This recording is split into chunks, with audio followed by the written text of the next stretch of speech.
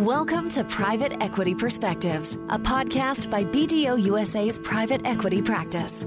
Each episode, BDO connects with leaders in the private equity space to discuss the latest trends driving deal activity, fund strategies, and portfolio company optimization. Hello, and welcome to another episode of BDO's Private Equity Perspectives podcast. I'm Todd Kinney, National Relationship Director in BDO's private equity practice based in New York City. I'm really excited that our podcast series is back on after a few months of hiatus. We hope all of our listeners are continuing to stay safe and healthy. As for today, I'm delighted to welcome two very special guests to talk about private equity. First off, I'd like to introduce Engin Okaya, who's a managing director at Prudential Private Capital. Next, I'd like to welcome David Feltz. So let's jump right into things. David, as a MD at TM Capital, your career spans nearly 3 decades and encompasses a range of transaction types. Maybe you could tell our listeners about your role and the focus of your firm. Sure, Todd. Thanks. Appreciate being on the podcast. First, the firm, TM Capital, has been around for 30 plus years, private partnership owned, so one of the oldest still private players in the middle market space. We're about 40 professionals in 3 offices, Boston, New York, and Atlanta. We cover, the U.S. and Canada directly, and then we're a founding member of one of the largest, international M&A alliances, Oakland's, where we're also one of the largest members there. About 50% of our work is working for private equity firms on exits.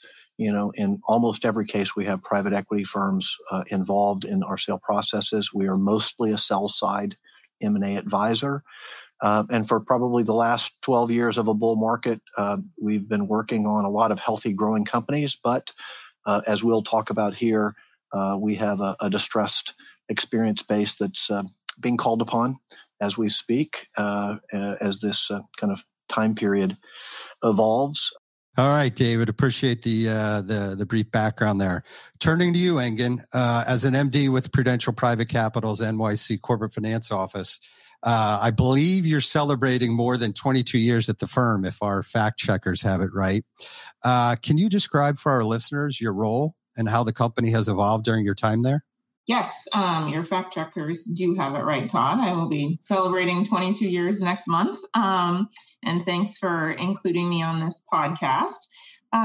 So Prudential Private Capital is basically the private investing arm of the broader Prudential Financial, the insurance company. We work through PGIM, which is the investment management arm of the insurance company. And simplistically, we're taking money that comes from the insurance side of the business and then loaning it / investing it in middle market companies.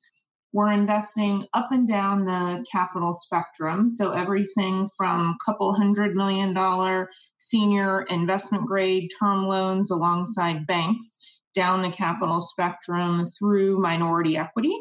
We have a $1.8 billion mezzanine fund that we are investing, and out of that fund, we have the ability to invest junior capital and minority equity as well. So we're industry agnostic. I like to call our portfolio a pie slice of the American economy. It's about a $90 billion portfolio, about $6.5 billion of which sits in the Northeast portion of the United States, which is the territory that I manage. And we are out in the marketplace calling directly on companies, intermediaries, accounting firms, lawyers, investment banks, et cetera, looking for companies that need our type of capital. So in terms of the development over the 22 years that I've been at the firm is really our international expansion. We used to be almost exclusively U.S. focused, although we did spend some time in Canada. But now we have 14 offices around the world, including 4 offices in Europe, an office in Mexico City and Sydney as well. So we're basically a worldwide organization and continue to expand our global reach and our product set across the world. All right. Thanks for the background, Engin. I think I did a good job here picking guests for this podcast, because you both certainly bring a lot of experience that should make for a interesting discussion. So thanks again. So David, first to you. It certainly appears as if we're starting to get distressed lender-driven sale assignments. Can you comment perhaps about what you're seeing from your angle of the world? Yes, absolutely. If we had, chosen this topic, even 6 months ago, it might not have been as rich a discussion as I think it's becoming right now. We're really starting to see the heat map light up on both ends of the deal barbell. We are seeing, and we'll talk about this later, regular kind of deal flow looking forward for companies that have done well. But we're also now starting to see, and that's there because I think that's right, lender-driven distressed situations. There are certain companies that may have been impacted already during 2019 for other reasons. COVID is just, an additional weight on the scale. And the situations that we're seeing right now, we think are situations that are really tailored where larger strategic buyers who have their own resources, their own pre-existing lending, and their own, long-term strategies are the likely buyers. We're getting certain phone calls in sectors where we're acknowledged, industry experts, and I'm sure other bankers are getting phone calls where they're the acknowledged industry sector. So we do see it starting to light up actually in real time. Interesting. So Engin, let's take a look at it from the lender side. Can you share your perspective? Sure.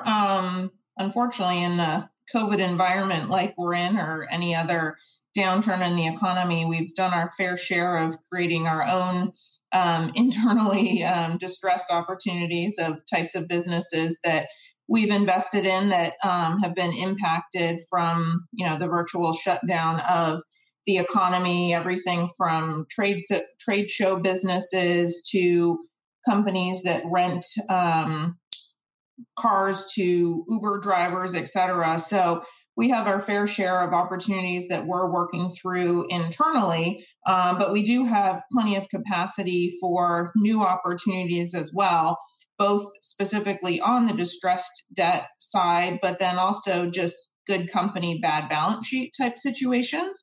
So that's one of the opportunities that we have having a junior capital fund, is the ability to participate in new transactions in an environment like this and try and find companies who need some junior capital or refinancing opportunities on the senior debt side. If they have unhappy banks, et cetera, we're able to come in and try and de-risk the banks, the senior lenders, and provide the company liquidity from the junior capital side.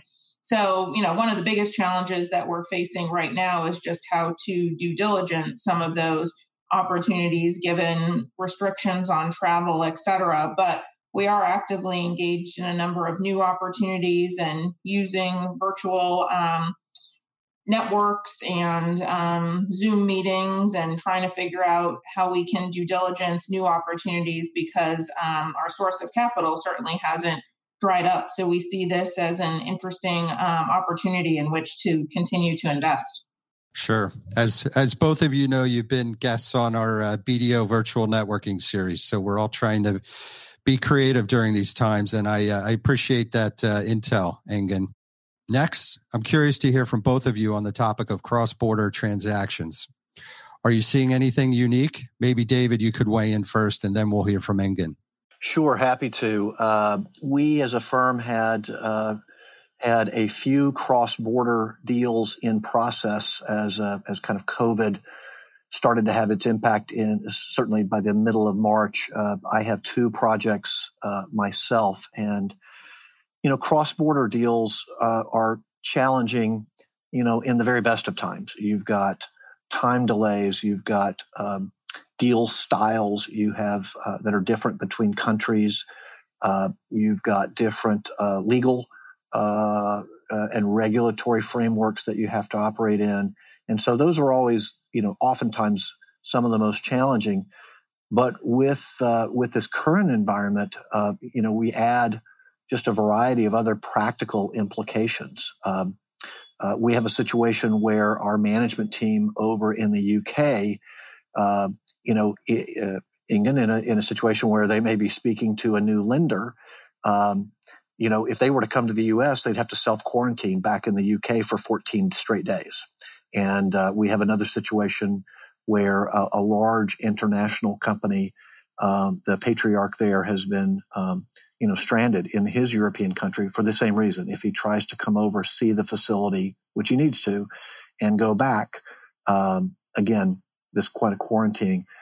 On the lender side, we're seeing some of the similar lender stresses across economies. Obviously, COVID has hit many countries similarly, and so you're seeing lending in Europe and lending in the UK and lending in the US all facing extremely similar challenges. And for cross-border deals, that just adds a new wrinkle. And I guess lastly, I will say we're starting to see a little bit of the COVID impact lightening up, and we're starting to see buyers more and more comfortable in going very, very far down the path using Zoom and their advisors as feet on the ground in order to try to get deals done. Yeah, makes a lot of sense. I think we're seeing a lot of the same trends. Engin, care to share your thoughts?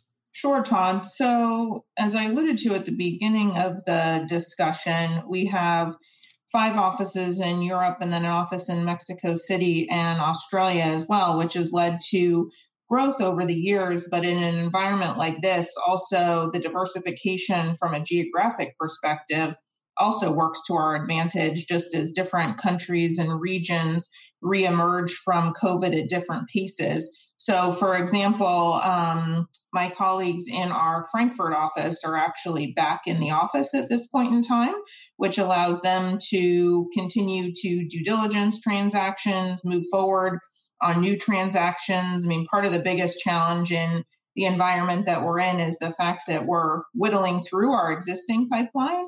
And as David mentioned, activity levels picking up, but it's still a challenge to get in front of people and try and assess good situations when you're doing everything virtually.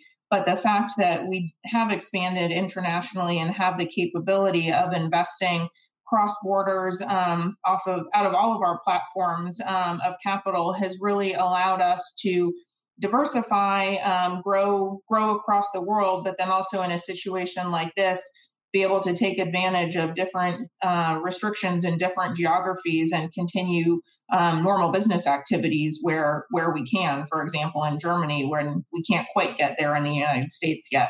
All right, Engin, good stuff there. I know we're certainly getting a lot of useful insights between the two of you. Next, I'd like to turn it over to our coffee break guest, Beth Garner. She is the national practice leader of BDO's Employee Benefit Plan Audit Practice, and she's based in BDO's Atlanta office. Let's hear what she has to say.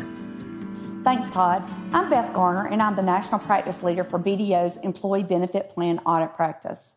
Today, I'm going to give a short presentation on an interesting new regulatory development, private equity becoming available to the 401k market and similar defined contribution plans for the first time ever. As you may have already heard, on June 3rd, 2020, the Department of Labor approved the use of private equity investments in 401k plan allocations, lifting the traditional barriers between retail investors and private market funds. The initial purpose of this guidance was to assure companies that offer certain types of target date funds that they have legal protection for those and other investments, including private equity.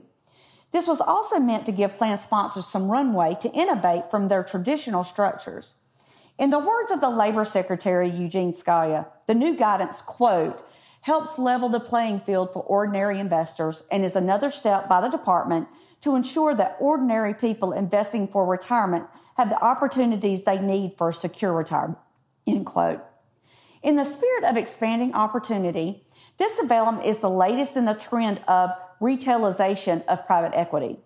Retail investors are increasingly seeing more transparency into the private market that was historically reserved for institutional investors and other wealthy entities due to income requirements set by the government.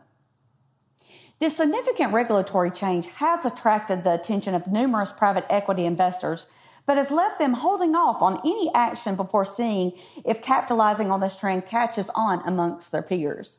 So for those curious about PE firms getting into the 401k market, I'd like to provide an overview of some of the pros and cons to pursuing these alternative investments. The private equity market is expecting a windfall of capital infusion on the back of this new regulation, reportedly to the tune of $6.2 trillion, according to PitchBook. Proponents of this guidance believe that it will result in higher returns for smaller investors too.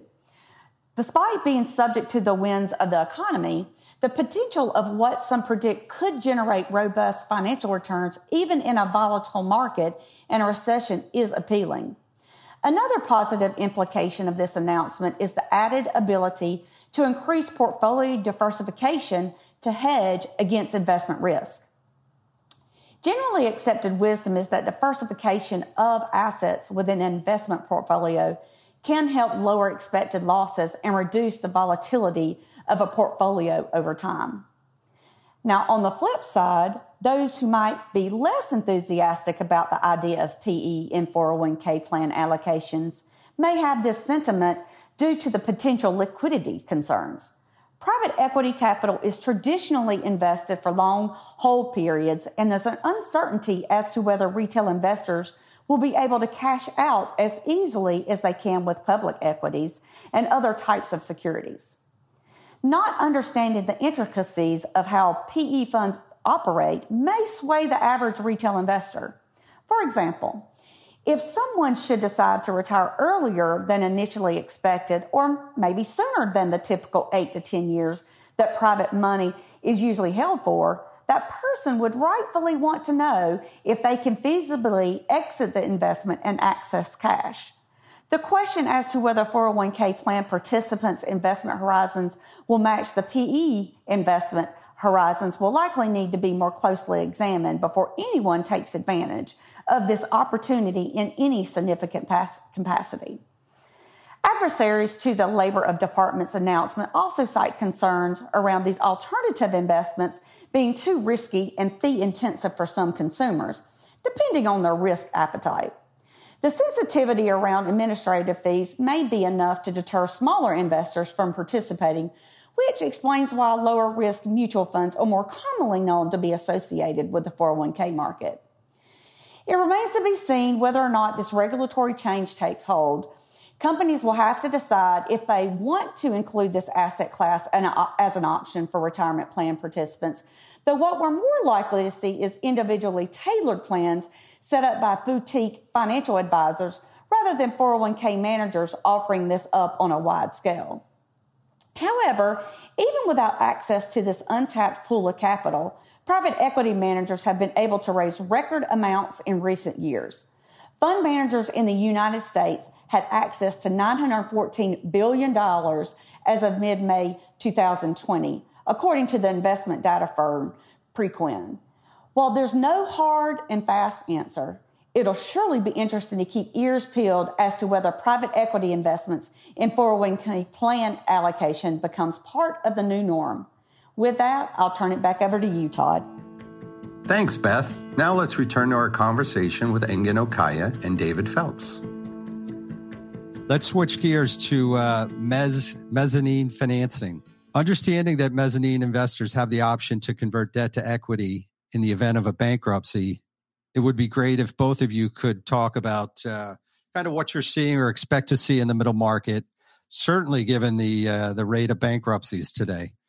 So Engin, I guess this time we'll start with you. Can you tell us what the coronavirus's economic impact generally has been or will be on financing in the mezz area? Sure, Todd. As you can imagine, in situations where we're providing mezzanine capital, those companies went into the coronavirus environment with pretty significant leverage on the balance sheet already. So a number of those companies have limited flexibility going forward, just in terms of decreases in revenue and profitability and flexibility within their covenant levels, et cetera. So, luckily we haven't seen any true bankruptcies result from this environment, but we have certainly seen a number of situations where we've been faced with and are still faced with payment blocks, the percentage of the portfolio that's experiencing that trend today is actually about the same percentage as we experienced in 2008 and 9. So not too much different, which I find interesting, just given the difference in the economic impact today versus 12 years ago. But as a lender, we're trying to be as supportive as possible, realizing that really no company could see this on the horizon and that there really wasn't anything that they could do to prevent this. So again, companies with less leverage going into this situation certainly have more flexibility.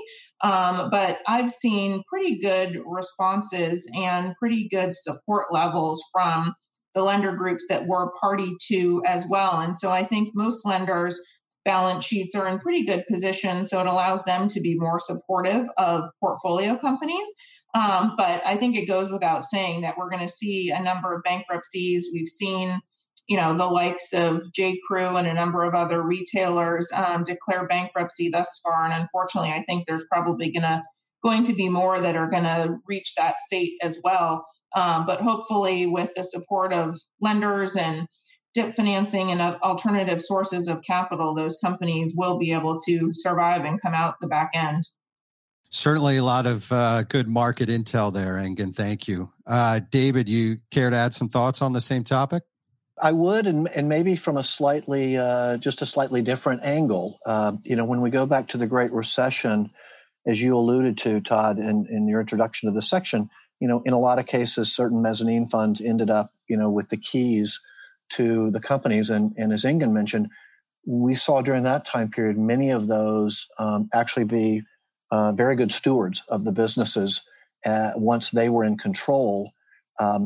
And when you talk about lender-driven transactions, sometimes those are, negative, as in, we need to force a sale. But sometimes those are they are the unwitting, owner of the business. And so in roughly 2012, 13, given 4 or 5 years after the true impact of the Great Recession, we actually saw the mezz funds, starting to exit those businesses.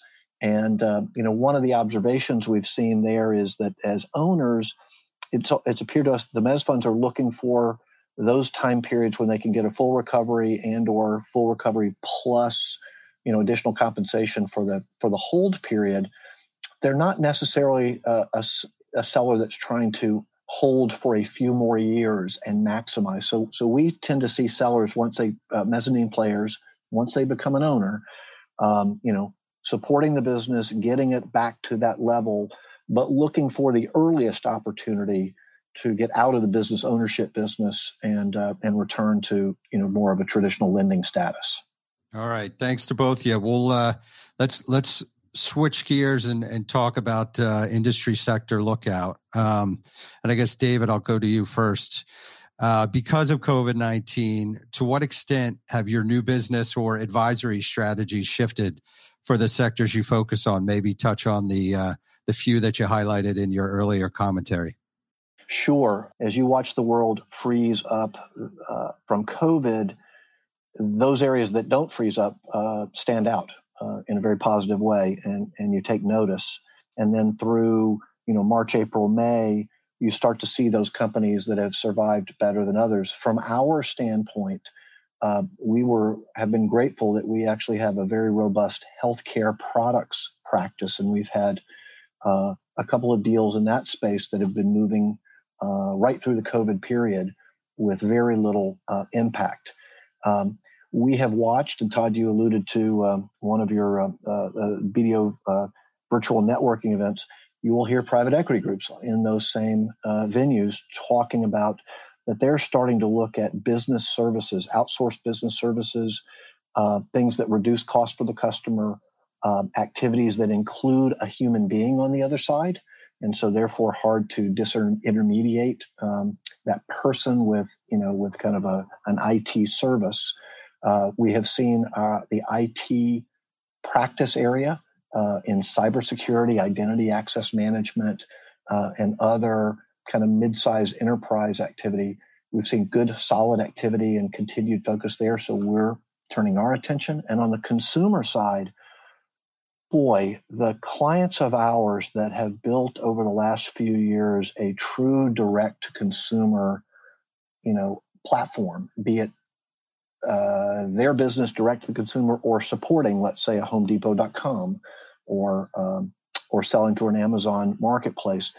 We've seen many of those reporting 200% and 300% increases in April in their direct consumer. So I think the consumer is learning to use their computer, and coming out of this, we think those consumer sectors that have developed those D2C platforms are going to be real beneficiaries. Some very important points there, David. Appreciate that insight. So Engin, over to you. In these COVID-19 times, are there certain industry sectors you're going after or avoiding for that matter? Yeah, Todd, as I mentioned, we're industry generalists, so we have a pretty wide variety of types of businesses in our portfolio. That being said, just given the historical volatility within the broader retail industry, for example, that's never been a sector that we focused on, and certainly one that we're avoiding today, given the challenges that sector is focused with today.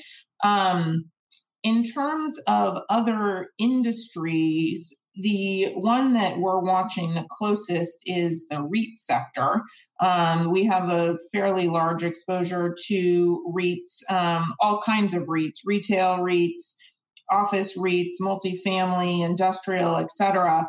And that industry's been experiencing some challenges just with rent payments, et cetera. Still, a pretty defensible industry. But again, given the specific industry focus that different REITs have, some of those have had challenges in terms of collecting rent payments. And then we've seen other quote unquote problem children in our portfolio that actually have experienced pretty remarkable rebounds during COVID. There's definitely been kind of a focus on made in America and not focused on businesses that don't have to deal with shipping challenges and cross-border activities. So we've had some companies that have gotten some windfalls because of that. We've also had a couple companies that have been involved tangentially in face mask production or other PPE type equipment. So to be honest, from our perspective, the best defense is having a diversified portfolio, because sometimes you just never know where you're going to take the hits and where you're going to get the upside in. And I think this COVID environment is certainly an indicator of exactly that. Sure. All right. Well, our audience is going to have to agree. We're definitely getting some good insider knowledge here. So again, thanks to both of you. We do have one last topic, and Engin, I'm going to go to you first. It certainly looks like you've been recently digging into current dynamics in the loan market, as well as the surge in volume of loan modifications ahead. So perhaps you could talk about some of the processes for a successful loan modification and what lenders and borrowers should look for in a effective proposal. Sure, Todd. Yes. And, I'd say we played defense for at least the first kind of 2 months of the current environment, really focused on our portfolio and challenges within, which in most cases end up in some type of modification. Again, there are certain companies that have done very well in this environment, but there are others that are pretty challenged that have seen, close to an 80-90% drop off in revenue that of course need some help and some assistance meeting their covenants and their liquidity needs. In terms of kind of the best process to follow for a loan modification, I think transparency is the number one thing that everyone should be focused on, and communication. So the situations that I have been involved with that have gone well have been ones where sponsors, the management team, financial advisors, to the extent that they've gotten involved, have been very forthcoming. Usually we'll have weekly calls in those type situations with the management team and the sponsors. There'll be development of 13-week cash flow forecasts. And that heightened level of communication really allows everyone to figure out the next best step forward. Oftentimes that means a suspension of covenants or a significant reduction in the number of covenants. Maybe it's just simply a liquidity covenant. And then, sometimes we're having to move interest and principal payments too. But again, if we feel like companies, management teams, sponsors are doing the right thing, we're trying to be as flexible as we can in these situations, recognizing the fact that no one really saw this environment coming. It also depends on who's in a capital structure and kind of the composition thereof. Oftentimes, we may be the only lender in the capital structure or maybe the only term lender alongside a bank facility, which makes things a little easier. But sometimes you may have a capital stack that includes 2, 3, 4 layers of capital. And in those situations, sometimes it feels like herding cats and trying to get everyone on the same page in terms of what needs to be done. In some of those instances, we'll get an investment banker or someone like David involved in those situations because that can really help. They can really help navigate the situation and come up with solutions that are amenable to everyone in the capital stack, as opposed to having one-off conversations, which oftentimes doesn't really accomplish anyone's goals and just draws out the time period in which it takes to come to an amicable solution. Yeah. Well, certainly a lot of moving pieces, but I really appreciate that insight. And I guess you kind of set up David here. So David, I really think it might be helpful for our listeners to hear the approach for more of these complicated structures. Well, absolutely. And Ingen really, I think, gave an insider's view of what it's like from her side. I've got a couple of partners who have been around investment banking as long as I've had. And so we've been through 87 and 89 and 94 and 2001, et cetera, et cetera. And in each of those cases, you end up in these circumstances where covenants and company performance, come into contact. In particular, two of my partners did a really good thought piece back in February. We thought a little bit early, but it turned out it was probably right on time, talking to companies about, as they entered this, what should they be focused on?